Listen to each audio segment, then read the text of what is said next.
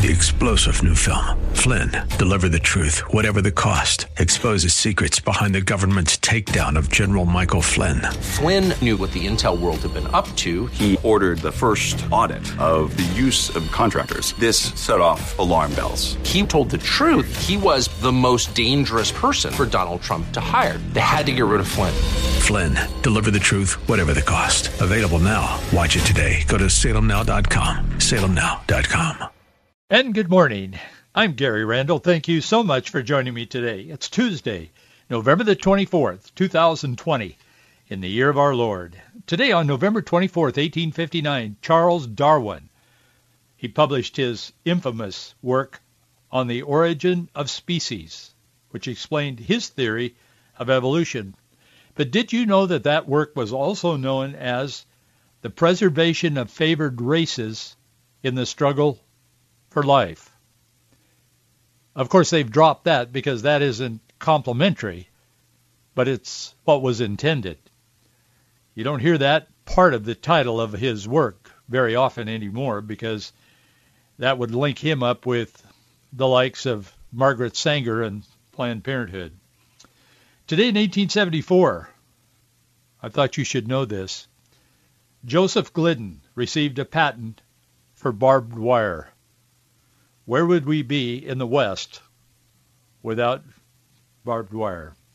Today in 1947, a group of writers, producers, and directors, they became known as the Hollywood 10, they were cited for contempt of Congress for refusing to answer questions about their alleged communist involvement and communist influence in the movie industry. Today in 1963, Jack Ruby shot and killed Lee Harvey Oswald, the accused assassin of President John F. Kennedy. The scene was captured on live television.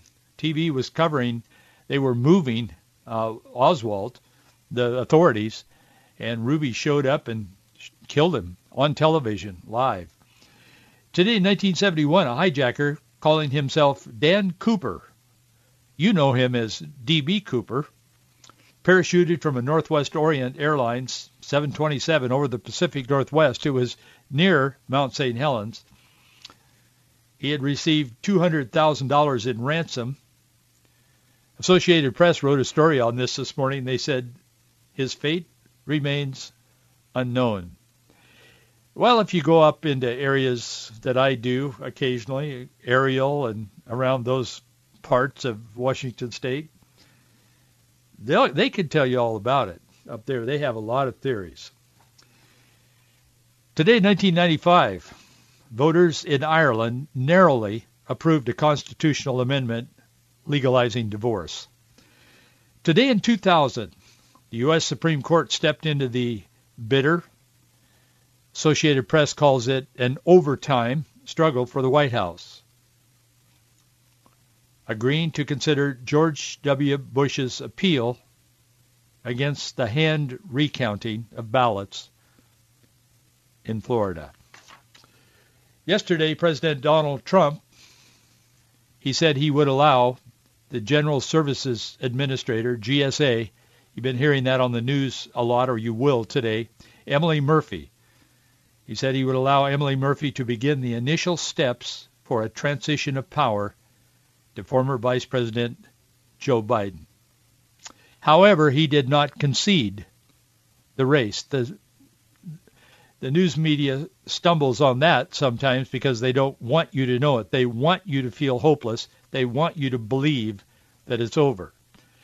It's not moving in the right direction. I would be less than honest if I didn't tell you that. However, Trump said, our case strongly, all capital letters on strongly, continues. He said, we will keep up the good fight, and I believe we will prevail. He said, nevertheless, it is in the best interest of our country. I am recommending that Emily and her team do what they were supposed to do and move this thing forward. And so he has done the right thing. The president noted that Murphy had been harassed, threatened, and abused for resisting the beginning of the transition process until his campaign had concluded their legal challenge of the election results. That isn't actually posted in many of the news stories that are out there today. But that happened. And she, in her letter to Biden, mentioned that again. She said, she wrote a letter to Biden to formally initiate this transition. What that does, it releases money, basically. It releases I think it's about $7 million for various things, expenses of transitioning from one president to the next president. And in her letter to Biden, formally saying that she was moving forward, which is formally saying, I think it's about $7 million here available for you to spend. I'm sure he can do that. But in her letter, she said, I was never directly or indirectly pressured by any executive branch official, meaning Trump administration, including those who work at the White House or GSA, with regard to the substance or timing of my decision. Murphy said that she would make available the services, resources for the presidential transition, as I said. She said, I did, however, in her letter, receive threats online, by phone, and by mail directed at my safety, my family, my staff, and even my pets, in an effort to coerce me into making this determination prematurely. That would have been the left, the Democrats. Biden and Kamala Harris are celebrating the news, of course, yesterday afternoon, last night, and this morning. They're probably not distancing each other.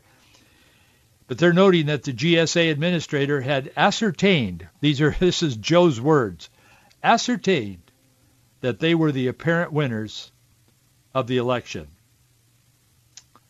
Today's decision is a needed step to begin tackling the challenges facing our nation, including getting the pandemic under control and getting our economy back on track, said this transition director, Johannes Abraham, in a statement.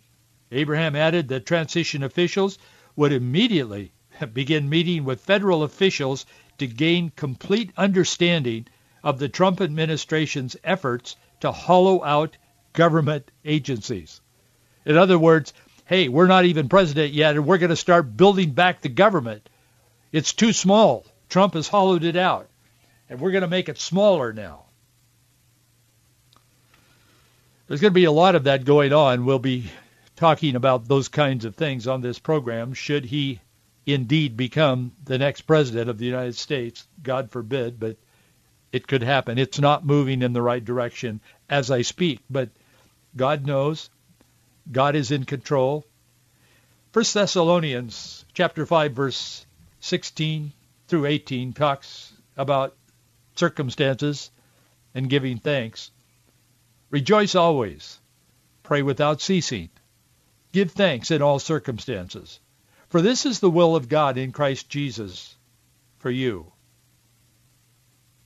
I urge that supplications and prayers and intercessions and thanksgivings be made for all people.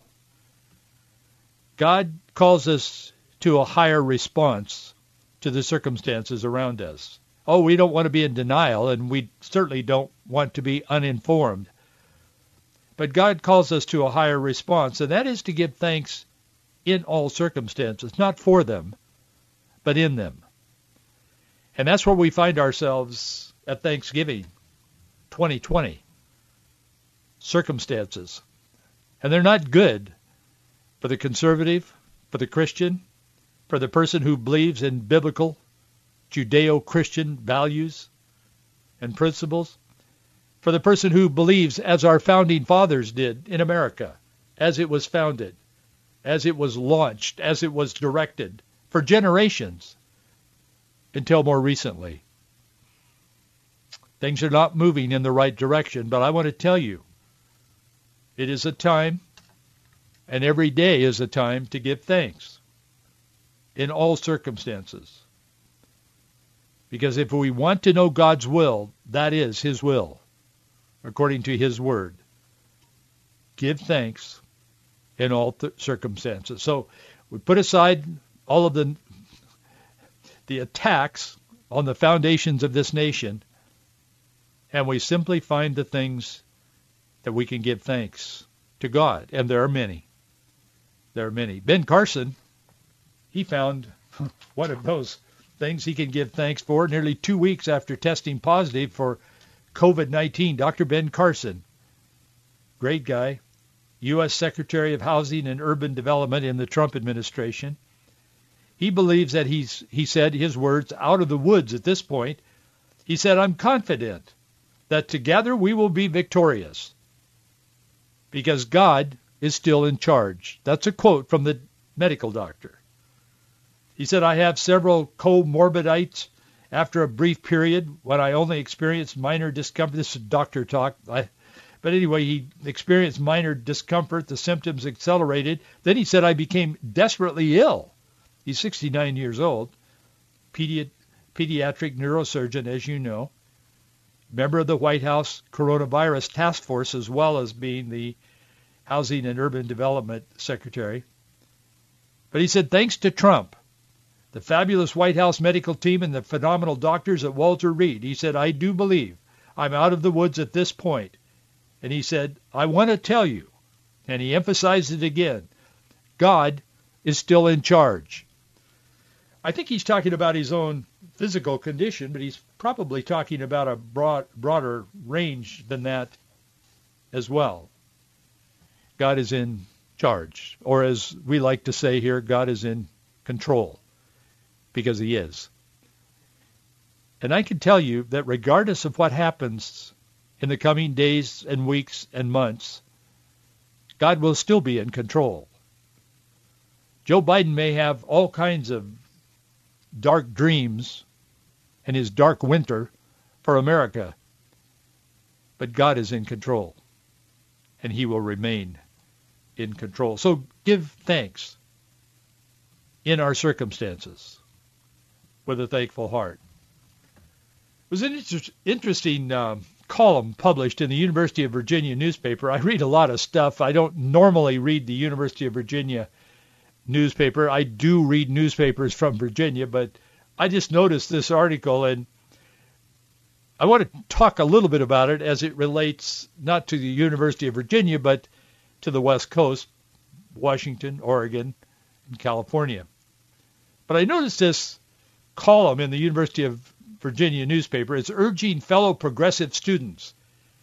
You know, it's written by one of these 19-year-olds who know everything that has ever been known to mankind. That I think that would probably be the case. But anyway, one of these progressive students, he's written this article urging all students on campus when they see their family members to, quote, stand up to their racist family members over the Thanksgiving dinner. He said that's a wonderful time if you gather together. Now, we'll get to that and why that may not be happening here in the West in just a moment. But other places are actually having people in for Thanksgiving dinner, and there are groups of more than 2.5 people or whatever. So he's saying this is a wonderful time when your family is gathered around the table for Thanksgiving to really take them on. That's what he's saying, to stand up to their racist views. Well, the three governors who rule on the West Coast, they're taking a little different tack to stealing Thanksgiving, but that's what this kid is talking about. His parents have spent, whatever year he's in college, if he's halfway through, they've spent, $120,000 probably, or $100,000, whatever, to educate, quote unquote, their child. So he has educated to the point now that he thinks Thanksgiving dinner is a great time to attack family members who don't agree with your far-left progressive views. He would be in line with the governors out here in the West, on the West Coast, but they're taking a little different tack. This activist student is calling on all progressive students to make this year's Thanksgiving dinner a special and memorable event by confronting their family, particularly over racism, because Thanksgiving, he says, is a racist holiday. This young, all-knowing columnist says that white progressives can take action by debunking misinformation and combating hateful rhetoric. I suspect they're going to, he's going to combat hateful rhetoric with even more hateful rhetoric at the dinner table on Thanksgiving. The young activist even admits that he's celebrating over the election. It's not quite finished yet, my friend, but he's celebrating over the election of Joe Biden. But he said this young intellectual is warning all progressives that he said we have to even keep an eye on Biden to be sure he doesn't stray from the progressive way. He said, quote, our new president must be held accountable and face demands to execute a progressive agenda. Now, I wouldn't spend this much time on some kid in Virginia who obviously doesn't know up from down, but he's certainly been indoctrinated, except that he's speaking for perhaps millions of college students across America who have sat under the same tutorship that he has, and they believe the same things that he does. Then the kid concludes his column by saying, hateful beliefs are not welcome. I said he, it's a she, I guess. But hateful beliefs are not welcome at Thanksgiving dinner. There's more to the column, but you've got the point. Disrupt what could be a meaningful gathering of family members. Don't let them have a good time. Don't let them enjoy one another. And God forbid, if they happen to be conservatives and Christians, disrupt their expression of thanksgiving to God, because they're hateful if they don't buy into the far left progressive agenda. Of course, if his family or her family lives on the West Coast, not to worry, because there probably won't be a gathering, at least a legal one. I like to talk about the governor's three, meaning Washington, Oregon, California for a minute. Jay Inslee is the leader of the pack in Washington State, as we all know. The American Council on Science and Health wrote an article about Jay Inslee. In it, they're saying that Washington State Governor, I'm quoting them, Jay Inslee, has canceled Thanksgiving as part of a new COVID lockdown. This is American Council on Science and Health. Jay Inslee has canceled Thanksgiving as a part of a new COVID lockdown. The Grinch of Whoville couldn't have created a better policy, they say. Well, I would agree. While agreeing that certain measures must be taken during this pandemic, they point out that all restrictions are not equally smart. They continue in their article. They say, for example, they notice that Grinch, and then they put a line through it, but they leave the word in their column, Grinch, and then they replace it with Governor of Washington, just announced sweeping new restrictions that essentially put the entire state back into lockdown at least through mid-December. They point out the glaring poor policy of one size fits all for each county in the state. They give a couple of examples. One of them is this. Example, I'm quoting from them. Consider tiny little Wahkiakum County in the southwest corner of the state. It has a population of roughly 4,500 people. There have been a total of 11 cases, 0 hospitalizations, and 0 deaths. Why should this county be subject to the same restrictions as King County, where Seattle is located? They conclude, quote, but Washington State is notoriously allergic to smart policies, let alone ones based on science.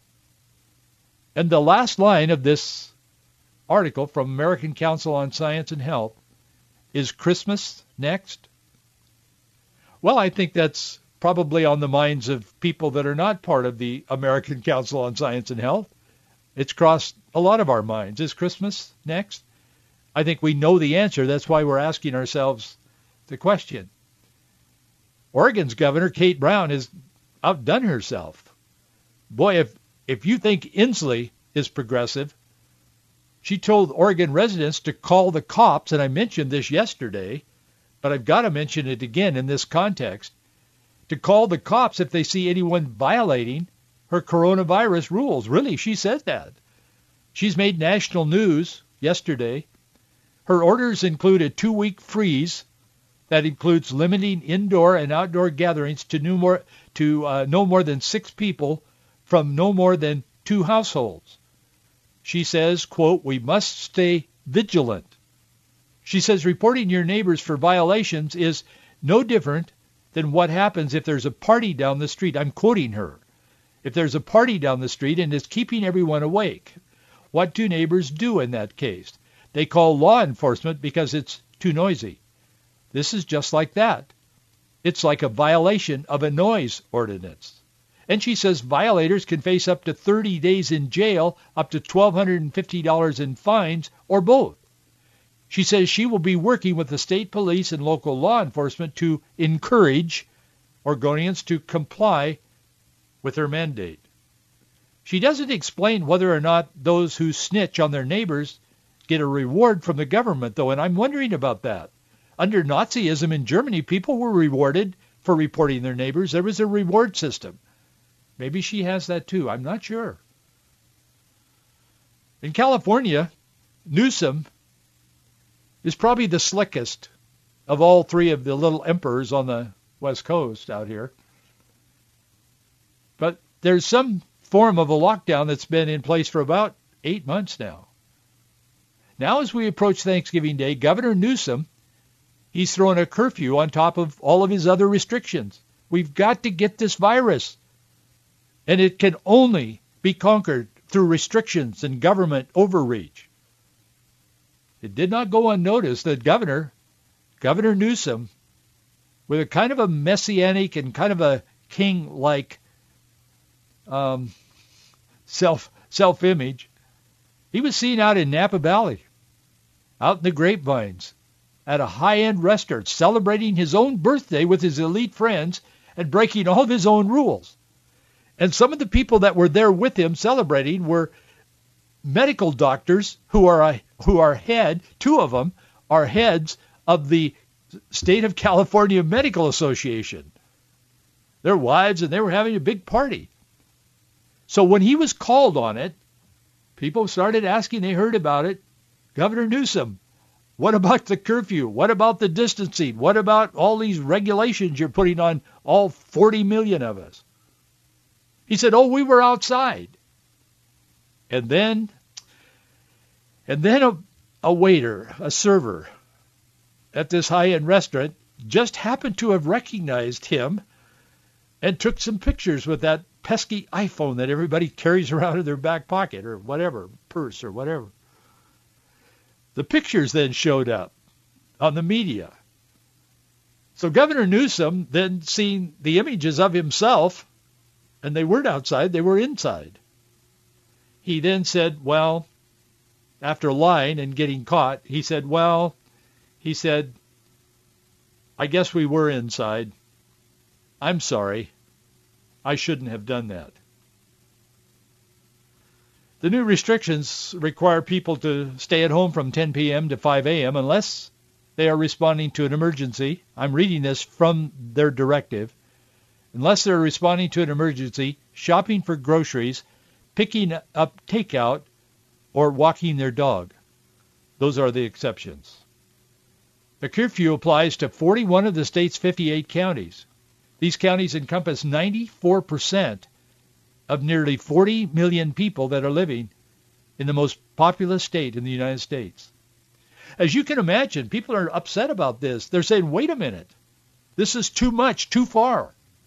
So they've taken to the streets. They're not breaking anything. They're just marching. They're carrying great big flags, huge American flags. And then those flags, with the blue line that goes across it, it's a U.S. flag to support police. I've been looking at some of the pictures. A lot of them are carrying those. They're saying it's unconstitutional. It's unacceptable.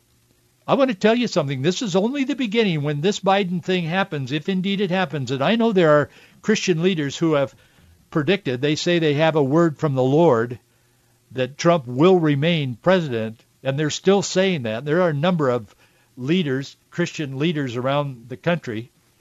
A couple of them actually I have met. I don't know them personally, but I've met them. And they're saying this, and I'm not going to judge that. I mean, that's between them and God, but we'll see what happens. I mean, God is in control.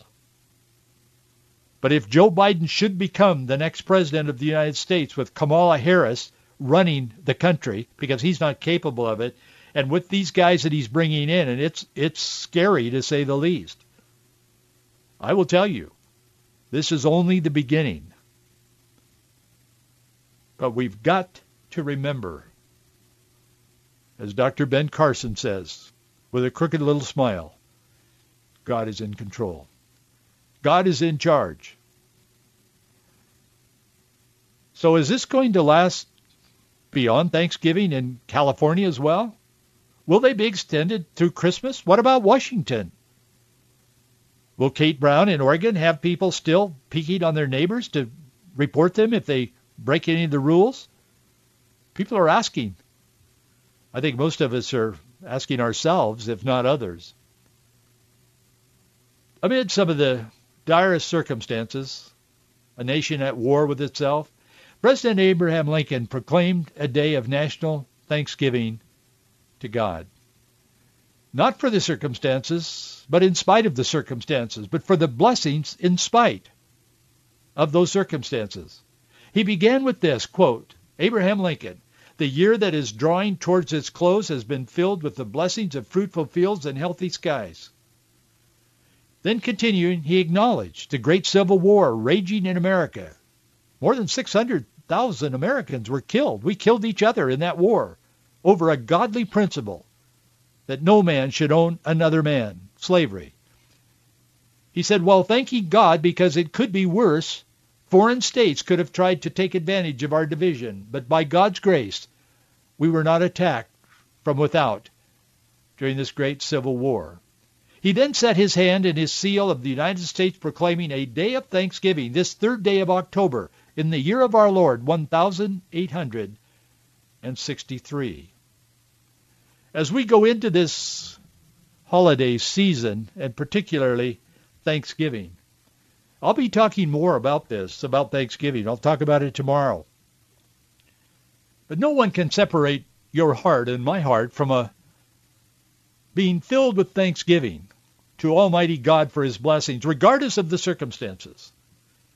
Push them aside for a moment and thank God that he's in control. And thank him for the blessings. There's abundance of blessings. We'll be talking about that over the next day or two. There's an abundance of blessings. Be thankful, regardless of the circumstances. Thank you for your support. I am deeply thankful to you who support this ministry. And please continue. We're not doing so well on our budget this month, so thanks for standing with us. Our address is Box 399, Bellevue, Washington, 98009. Box 399, Bellevue, Washington, 98009. Keep looking up, keep your heart open to the Lord, and give thanks.